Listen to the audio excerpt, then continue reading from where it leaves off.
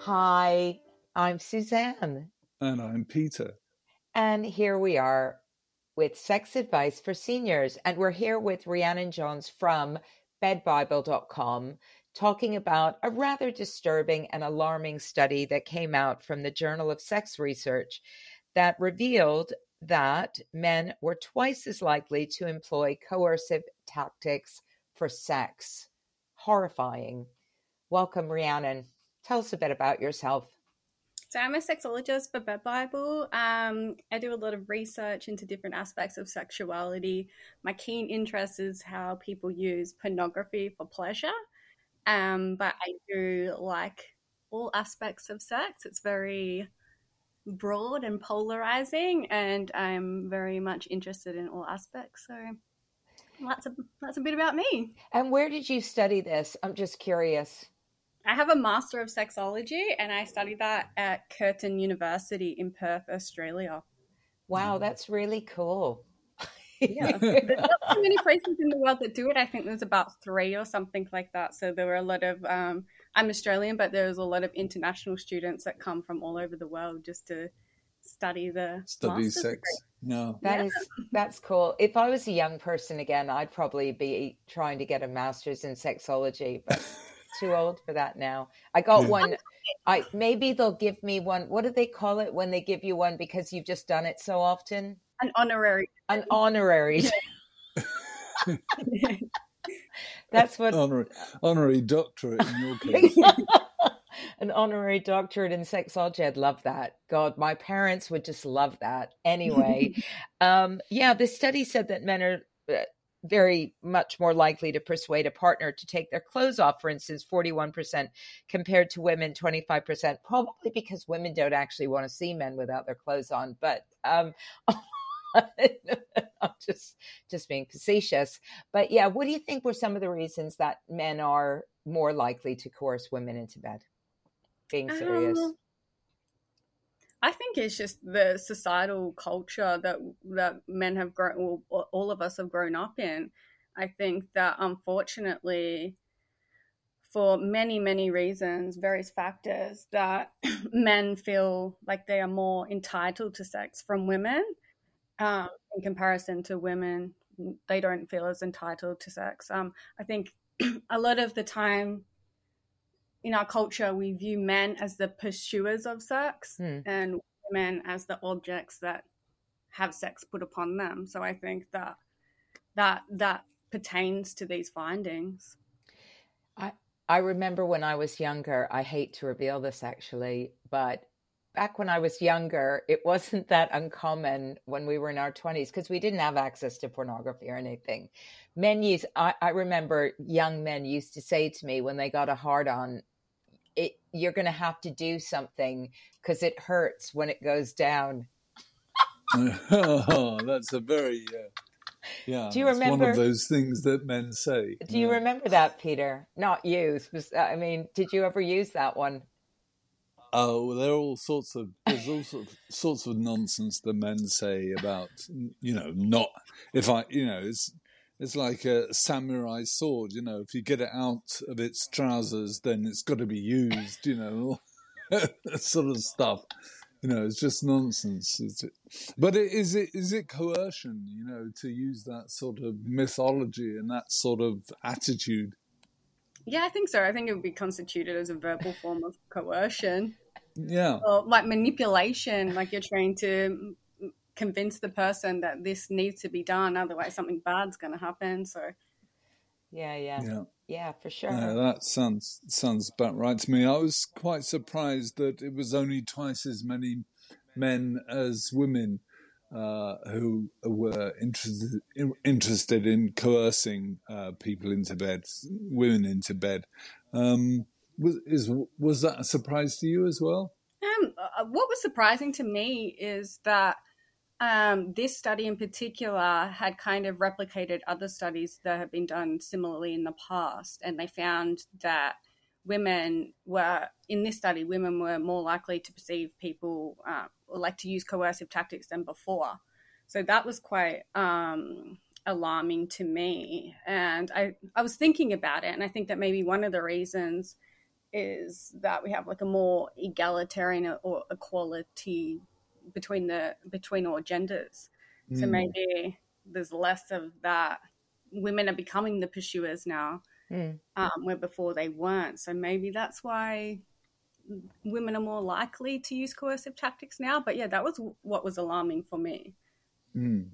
I suppose, though, that women as well, that attitudes are that if you're a woman and you make yourself available for sex and you say to a man that you are available for sex, then there is a high likelihood that he will have sex with you because he wants to have sex. And and if you make it very clear that you also want to have sex, then it's a win-win from both sides.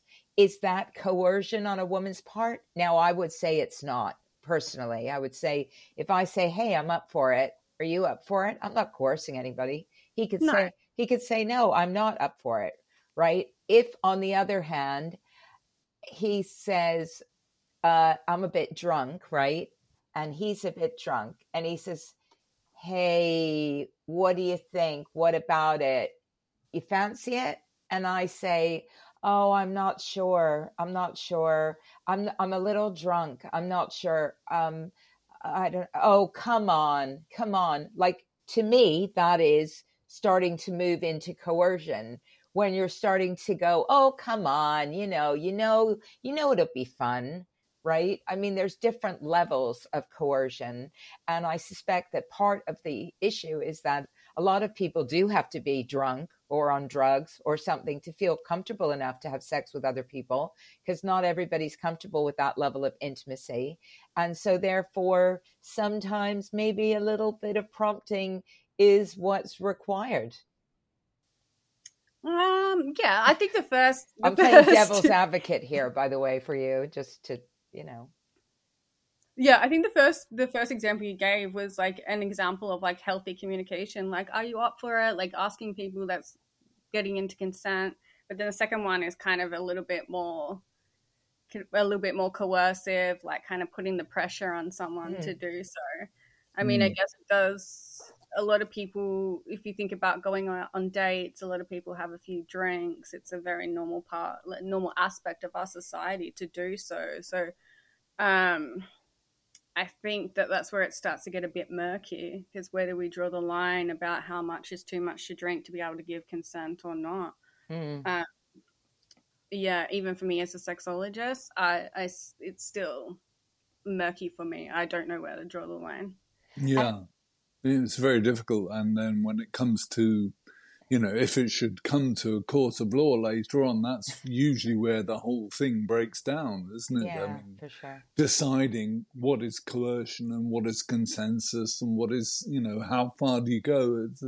It's that murky ground between saying, are you up for it? And, and sticking a GHB or whatever it is in somebody's drink, it's hard to tell sometimes. Yeah, for sure.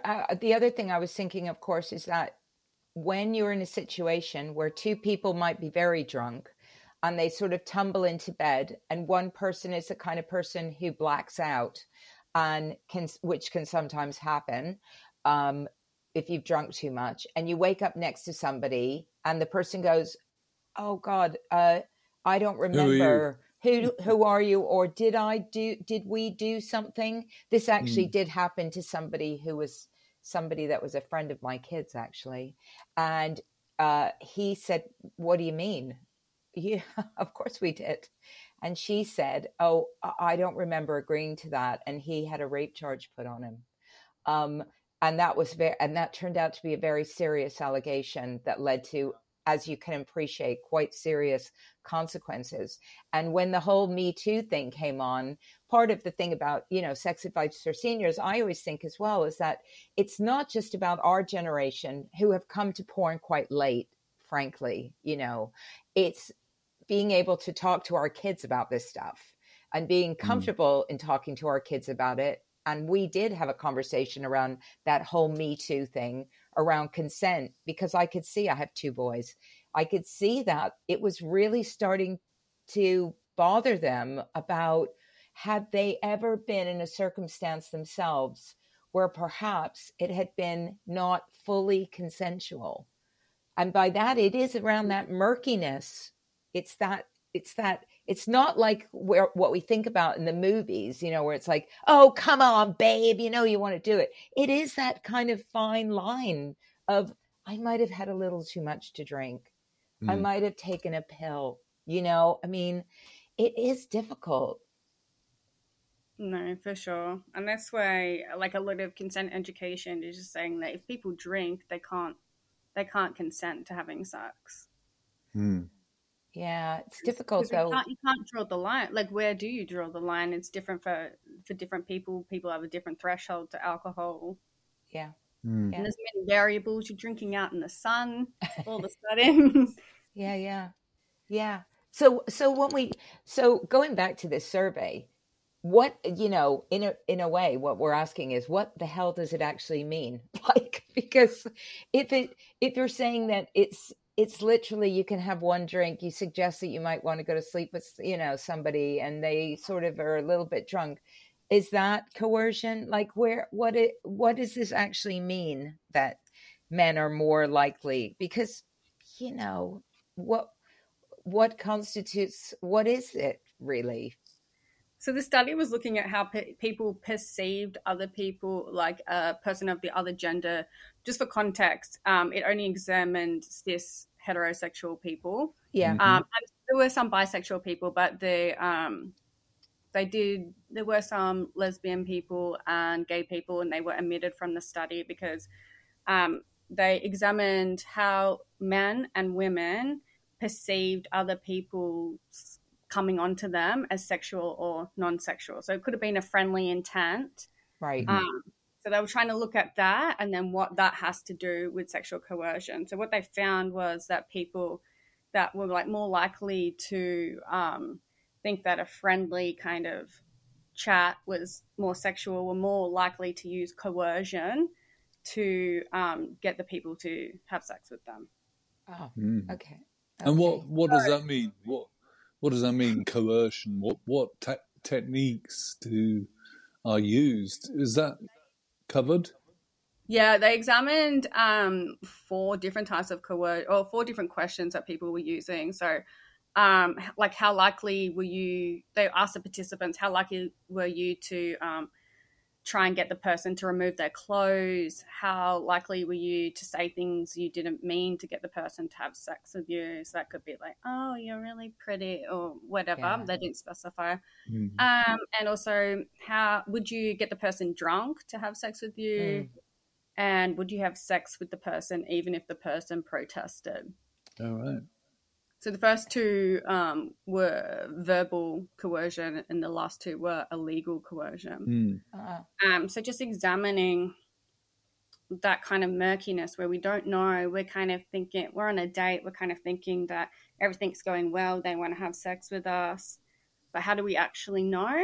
And then we're thinking that this person does want to have sex with us, then people are more likely to go and try and use these coercive tactics. So it's examining that, and then that shows us that we have a need to educate these people, particularly men. Yeah. And when I think back to scenarios I have seen in pornography, these sorts of tactics are very common. Yes. How many times have we seen a girl sitting, twiddling her thumbs on a bed, in a kind of like innocent sort of way. And the guy walks in and says like, hey, what are you doing? And everything. And then he gets, and she goes, oh, what are you doing to me? And he goes, oh, but you really like it, don't you? And so, and so it goes, and it all escalates from there. So we see in pornography a lot coercive, like all the time. In fact, In fact, probably 90% of the time, it's No. it's part of the whole narrative of pornography, is that a girl is giving in, a woman is giving in, she's acquiescing. There's this level of dominance that goes on in the relationship that makes, that she's slightly subservient in most cases, and he's trying to get her into bed, trying to coerce her into bed. The teacher student fantasy is all about that, the stepfather fantasy. Like it's all wrapped up in all of this sort of stuff. So it does permeate our society, and it's not unusual that I suspect primarily young men watch this shit and think, yeah, well, that's how you do it. Yeah. It's kind of it goes back to the no means no thing. I think a lot of young men, I don't know, and I think we should shift the attention to older men, older people in a minute, but in pornography, there's a lot of the message that when women say no, they actually mean yes. They don't mean no at all. And that's the real pernicious thing about pornography, I think, or at least quite a lot of pornography where, this token resistance is put up and then it's overcome, and then not. But then in mainstream media, I was just watching that film recently, that's been made about how shots are constructed in mainstream films. That they're all about, how the woman at first resists, but eventually will give in properly. When she properly recognizes that she really loves this guy and the rest of it. I mean, it's not just in pornography. It's where the whole of society is soaked with this idea that women really just want to. They just want to meet their ideal man, and all you've got to do is, pretend to be the ideal man, basically. No, definitely. And like even a lot of films, just normal Hollywood films, are shot with the male gaze. Yeah. And what's the test called? I forget what it's called. Oh, the test where there's women's speech and men's speech. It's something with a B. That's I was going to say bechamel, but that's the sauce, yeah, right? I want to say bechamel or something like that, right? Bechamel. It's a bechamel sauce. Beckman. Yeah, it's something like that. I can't remember. Yeah, definitely. Yeah. So yeah, I definitely like the harmful media portrayals of women definitely need to be addressed in not only pornography, but I think just in general mainstream media as well, in order to have a cultural shift of these changes in the way that men, but also women, think about obtaining sex. Yeah. I mean, look, it's very challenging, mostly in this society where we're now so afraid of offending anyone, for anyone to know whether anyone wants to have sex with you. We can just say it straight up. We can just have these normal conversations and just take that on yourself. Have some. Oh, I do. Look, I'm down. In fact, there was somebody said something like, "I really want to kiss you now," and I thought, God, that's so funny. That was my line in my 40s. That was my thing. I used to say, "I really want to kiss you now," and then either they did or they didn't. I can't remember anyone not wanting to, but yeah, I always thought that was like a really kind of cute way of expressing my desire without saying, I want to have sex with you or fuck you or whatever. I just thought that was... There's definitely cute ways. We just got to get creative. Yeah, and I think people don't know how to get creative. How do we learn how to get creative, Rhiannon? Because I think there's a lot of people just going, I don't know how I'm supposed to do this. I think that there's a lot of ways. I think that education is key. There's a lot of resources out there on the internet. A podcast, for example. And I mean, the what you access depends on you as a person, but there's a lot of resources out there, particularly these days, that kind of teach people how to get creative, how to use language, verbal language, rather than body language. to negotiate consent with people. What's your favorite resources? I'm curious to know. Oh my God, there's so many. I was scared you were going to ask me this. Of course, I'm going to ask you this. There's a online resource that's called this is not so much consent, but there's an online resource called Oh My God Yes, and that has like sexual videos of how to please people and like how to do like masturbation techniques on yourself. That's a really good resource. There's another person on the socials. I believe their name is Consent Wizard, and they have a lot of like exorbitant knowledge on consent. So if you're looking to learn about that. Yeah, if you're looking to expand your knowledge on consent, I would definitely check out Consent Wizard. They're on Instagram, but I think TikTok as well. Oh, great! I don't know them at all. No, Consent Wizard. I think your "I really want to kiss you now" is quite a good way of doing it. Actually, I think it's. I like that. That's cute. I think it's a nice way in. I use it occasionally. But you stole it from me. No, you stole it from me. I like to think not, but but it is different for men and women. I think I don't know. Are men taking more of a risk by saying that it can be taken the wrong way? I don't know. But certainly I imagine the hit rate is a lot lower for men than it is for women. If as a result of saying that. But it seems like a good way, a non-coercive way to open the whole subject, open the possibility. Yeah. I think it's cute for all genders too. Yeah. I'm about it. You're a fan of I Really Want to Kiss You Now? Yeah, okay. I'm team I want to kiss you. Gonna kiss you now.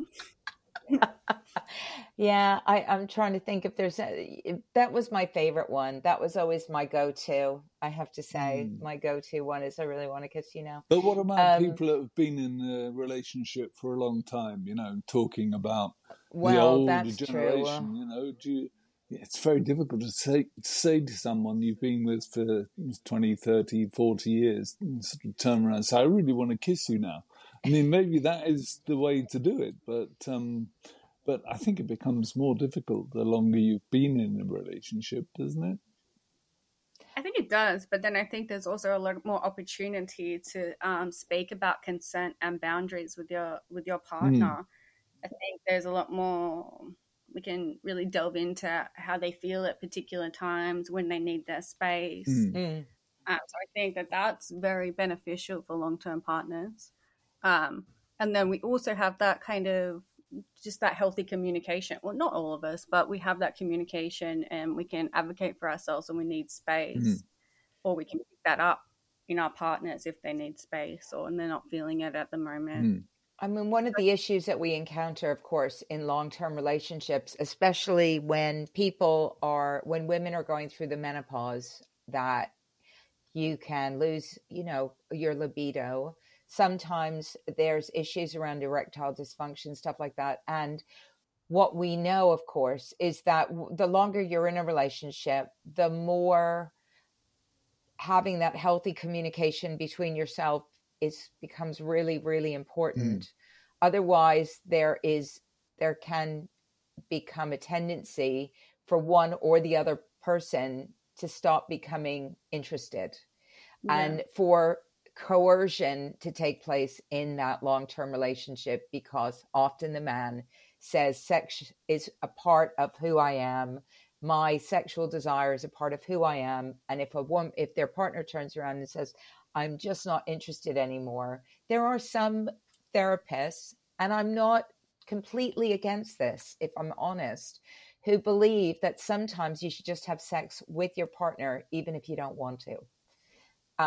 Because just having regular sex, even sometimes when you may not feel up to it, can create, can continue intimacy Whereas if you stop it and you stop it for too long, and I know because I stopped for 4 years in my marriage, and I don't know if Peter stopped, but when you're in a long-term relationship, it's very easy to stop. And then it's very easy for it to become imbalanced, where one person is desperate for it and the other person is not. And it's tough not to be coercive if you're the one who's really got the high libido. It's tough. You have to, we've had numerous chats on Sex Advice for Seniors about this and how you can maintain communication in long-term relationships, which none of us, me and Peter, have managed to do. So that's exactly what I was going to say. It's very easy for me to sit here and be a sexologist and say, well, like healthy communication is the way, like for menopause, other sexual disorder dysfunctions like ED and stuff like that. It's very easy to say like healthy communication, but I know the same as in my relationship, like we're all human. Sometimes we shut down, sometimes we don't want to talk, and I have that conversation with my husband, and it looks bad when you're a sexologist. I think that we have to acknowledge the part that we're all human, and there's a lot of stresses in modern day life that like kind of work against us having that healthy communication. So I think that acknowledging that it's hard is half the battle as well. Yeah. And sometimes the coercion is born out of different things, right? I mean, it's a very big word to mean a lot of different things. For me, there's a massive difference between going to a club or an environment where I've just met somebody randomly, I've had a bit too much to drink, and he's trying to get me into bed and I don't really know this guy, right? Versus being in a long-term relationship where my partner really wants to have sex, I'm not that up for it, and I'm like going, you know what, just do it.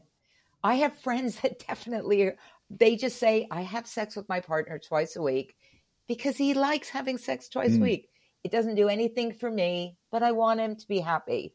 So there is a consent around that, in that they are consenting to be, in this situation where it's not all about them, but they're keeping somebody happy, versus a situation where it's anonymous. I don't really know this person. I don't really care if I know them again, and I'm being coerced. So I think coercion is very gray. There's a lot of grayness in general around that word and what it means to at any one time.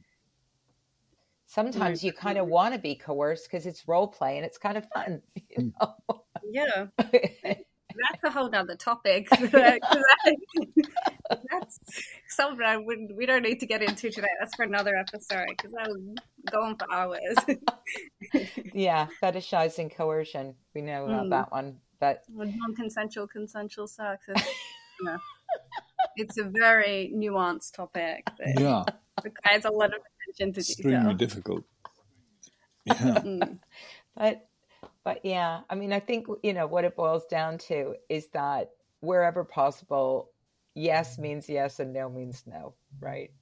Yes, when we can, but recognizing the nuances and the gray area between that. And then that's the time that we really need to bring out that healthy communication, whether it's been 10 years or 10 minutes. And it's hard. There you go. It's hard. Yeah. There's our kind of 30 minutes, I think, because I think we started a bit, wacky, but anyway, we're kind of there.